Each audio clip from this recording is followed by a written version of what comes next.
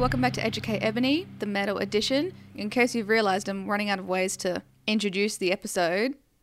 Usually say ahoy or just hello. If you've got any tips for me.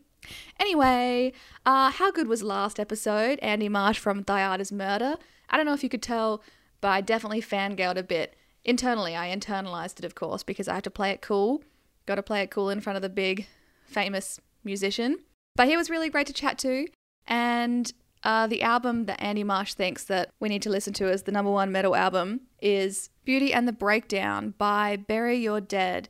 I listened to it. Did you? Did you go for a run?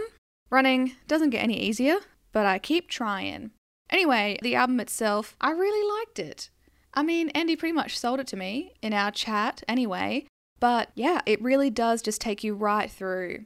The album structure itself is just, it's very easy to listen to. Just got lost. It was a great time. The first 3 songs blended so well, I didn't even realize that 3 songs had played. I thought it was just one big long one because I didn't even look at the time. So I really liked that aspect. And I think that in an album like this, where you have to listen to the album as a whole, it's very hard to pick your favorite songs. But if I have to, I would pick Poison Apple and Mirror Mirror as my 2 faves. But then, you know, the first track, House of Straw, also that intro, yeah, that's some good stuff. That'll put you in the mood for any sort of exercise, good time, you name it. That's what you put on. This album is what you put on. And of course, got to do a little shameless plug for my socials. Come interact with me. Come talk to me. You can find me on Facebook, Instagram, and Twitter at Educate Ebony. Very simple, very easy. Yeah, if you like what's happening, let me know. Or if you want to see anyone on the podcast, let me know.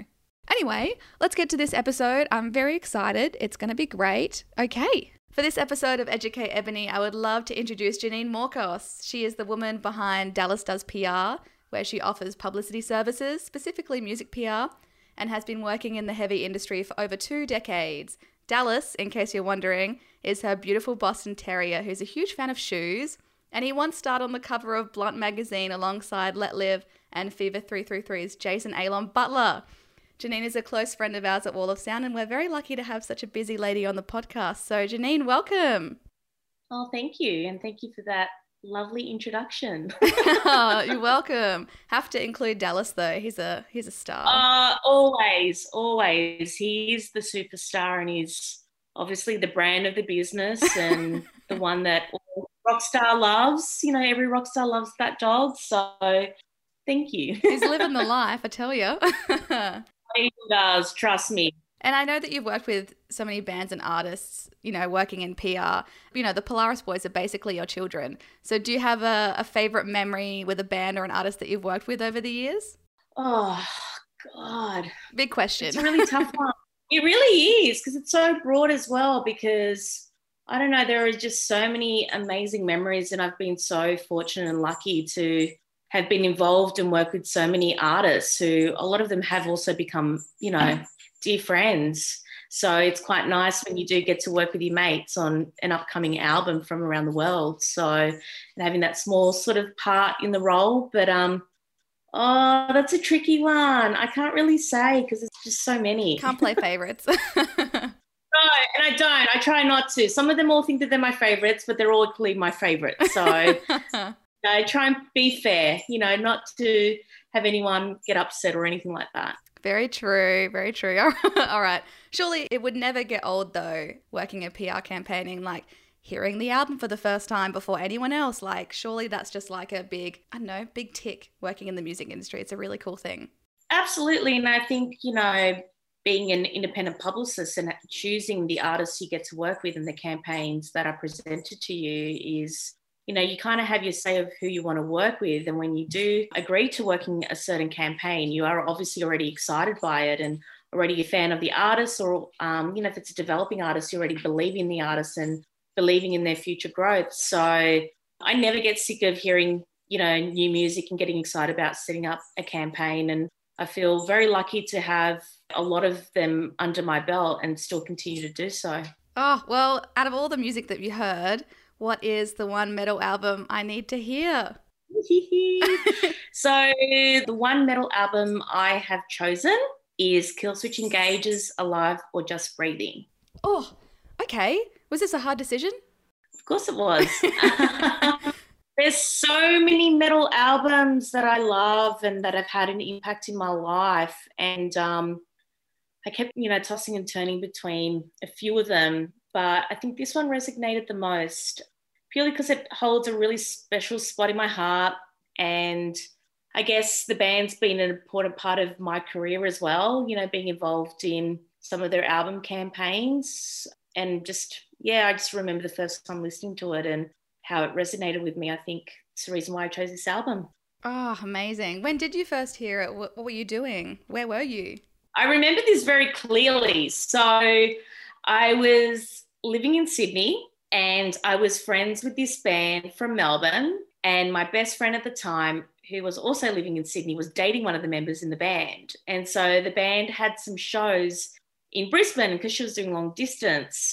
The band were like, why don't you and your friend just come up and hang out with us for the weekend? So we drove up and I remember being at the venue for the first show, and while the guys were setting up, they put on Alive or Just Breathing and they were like, have you heard this album? I'm like, who is this? And I just remember from like the moment they hit play and just hearing like the guitar and the drums and then Jessie screaming, it just like immediately captured me. And I was like, oh my God, this is actually really sick. And so, I just remember it just had that immediate impact. And it was the one album we literally listened to for that entire weekend. So that was the first time I actually heard, Alive or Just Breathing. Wow. What? Because obviously, it's the memories that go along with when you first hear an album, but like years down the track, what do you think makes this album so great for you that you just keep coming back to? I just think the songs, the album is just a solid album from start to finish. Like there's no one song that you just want to hit, skip or repeat on. You know what I mean? It's just like one of those things where it's like you hit play and you literally listen to it from start to finish. And I just think, the production on it still is something that you'd listen to now and still would think it was an album that was recorded now, which is 19 years later from when it was first released. And I think, Adam D, the guitarist in the band, producing the record and has been known to be one of the best metalcore producers, producing some of the most iconic metalcore albums in the last 20 years, I think has its weight as well. So, it's just one of those albums. And I still go back to it from time to time and listen to it and go, fuck, this album's still so solid. Yeah, nice. I know that I have seen Killswitch Engage live, but I've never like actually listened to an album of theirs. I think they were just supporting someone. Yeah, so I saw them, went like, this is pretty cool. And then I've heard like random songs everywhere, but I've never sat down and listened to, one of their albums. A solid album. Yeah, they changed vocalists as well. So this was obviously their second album as a band, but this was original vocalist Jessie Leach. Yeah. And it was their first album signed to Roadrunner Records. So it was the first album they had on a major label. And so after they released this album, Jessie actually left the band. Oh. Yeah. So he left the band as they were starting to blow up. He was just, he was dealing with a lot of mental health stuff and being away from his wife. And, I just wasn't really for him. So he completely quit music. And Jessie now is like a very dear friend of mine. Like, we hang out all the time. When I'm in New York, I see him, we spend time together. We've had dinner parties at my house where he's come over to my house and cooked dinner and spoiled Dallas. And, he's a very special friend, and so is the rest of the members. But, so he left after this album was released and didn't come back until a few albums afterwards. So they had Howard Jones for a few albums. And I'm not trying to be biased, but I've always said that he was my favourite vocalist in Killswitch. And I still stand by this. Just his vocal range, everything from like his growls and screams to his clean singing. I just think he's just such a great vocalist. Wow. Oh my goodness. So like 19 years ago, I don't know where we were 19 years ago, but I assume you were like getting into the music industry. When you heard that album, were you like, I'd love to work with a band like this? Yeah, so I was 19 when this album came out when I first heard it.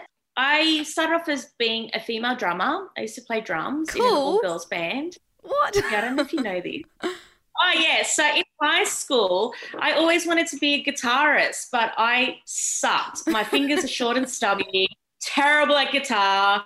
My brother tried to teach me, got fed up, told me I sucked and never try again. So then I was like, oh, maybe I have rhythm. So I thought I'd just try and play drums. And then I was quite decent at playing the drum kit. And so I was in an all girls high school band, and we used to play everything from like Veruca Salt to Nirvana and Alanis Morissette. And I was a little grunge kid in high school. Yeah. Wow. And then it wasn't until about I was like 16, 17 when I started getting into metal. I loved like everything from Tool, and I started getting into a lot of the Roadrunner bands, which much later down the track, I started working for Roadrunner, but I listened to everything from like Slipknot to Machine Head, Cold Chamber, all that sort of stuff. So I was already like dabbling into the metal stuff, but then Killswitch really got me into metalcore. So yeah, so that was when I was 19, a few years later. And then that's when my love for heavy music just expanded.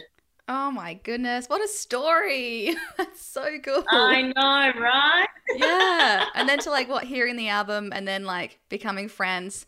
I don't know, I would have fangirled real hard if that were me. Well, yeah, it was just like, I think when I started working at Roadrunner, I was like, is this really happening? Because all of these artists really influenced me wanting to be in music. And then working for a label that I admired and I loved, and I loved the fact that they always had this family mentality, not only for the artists, but inside the label. I hands down always say that I loved working for Roadrunner, and I would do it again in a heartbeat, you know, if we could go back in time, purely because of the artists I got to work with and the way I was able to grow as a publicist. I wouldn't be the publicist I am today if they had not given me the chance. So yeah, it was definitely a pinch me moment when, you know, you go from listening to all these artists and then you're like working with them. I remember when I even started working with like Slipknot, I'm like, oh my God, like I played one of your songs, you know, from your self-titled album during my HSC on drums, you know, and Soulfly too. Like I played a Soulfly song in my drum performance for my HSC. And then I worked with this label, working with these bands. So yeah, it was definitely like a pinch me moment back then. Oh my God. And obviously you've listened to the album for the past 19 years, but is there a certain aspect that you really love that maybe like I definitely wouldn't hear because it's my first time listening? Like, should I look out for a certain riff in a certain song or something specific, just something that you like?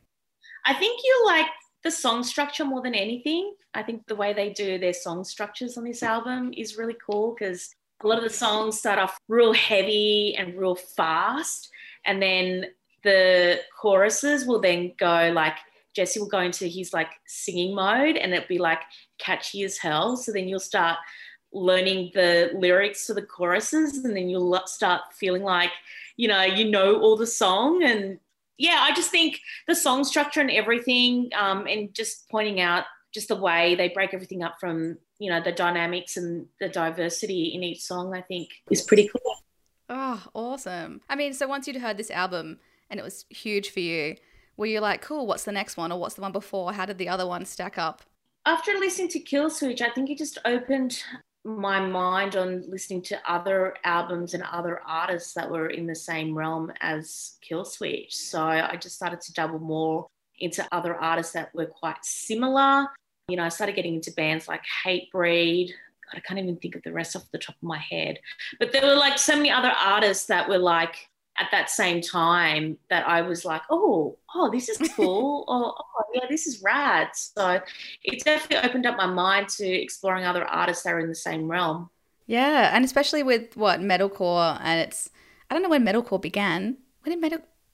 Anyway, but you know. I think it was like the 90s. I think it was the 90s. I think bands like, Hatebreed were really the ones who kind of started to, I guess, form this subgenre of metal that was like metal and hardcore kind of fused in together. So then, you know, bands like Killswitch Engage, you know, even back then there was like As I Lay Dying.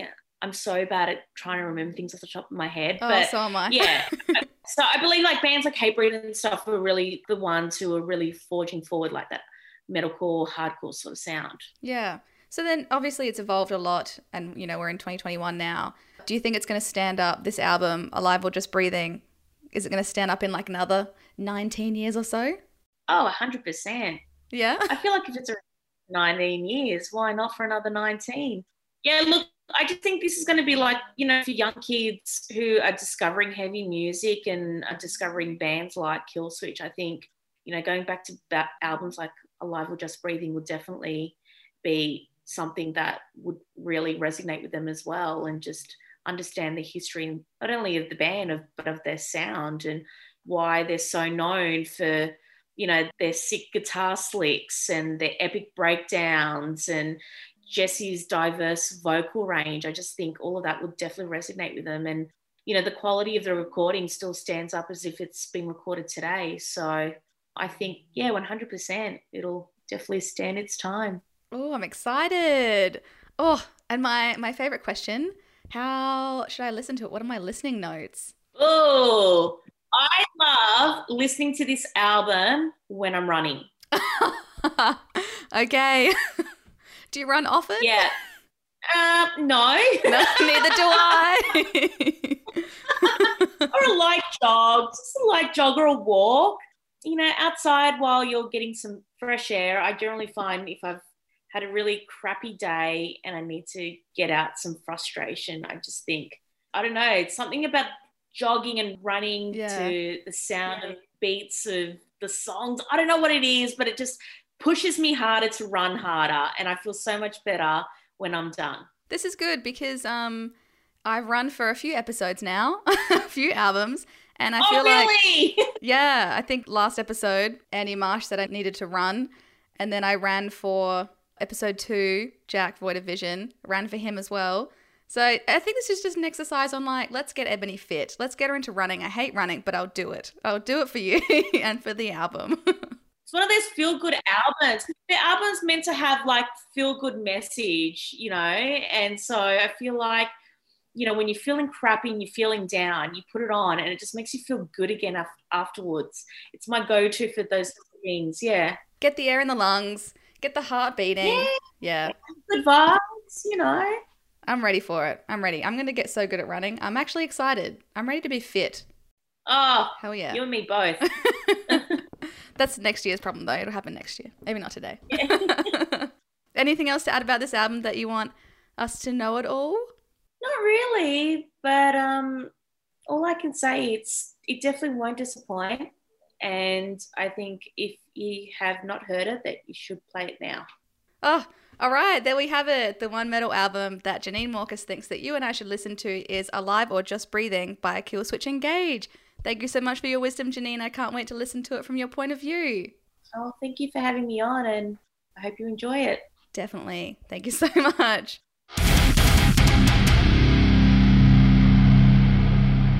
Killswitch, you know, yeah, they're still a part of my life, you know, and they're lifelong friends. So it's nice to talk about a band that's definitely worthy and dudes that I just absolutely love and adore.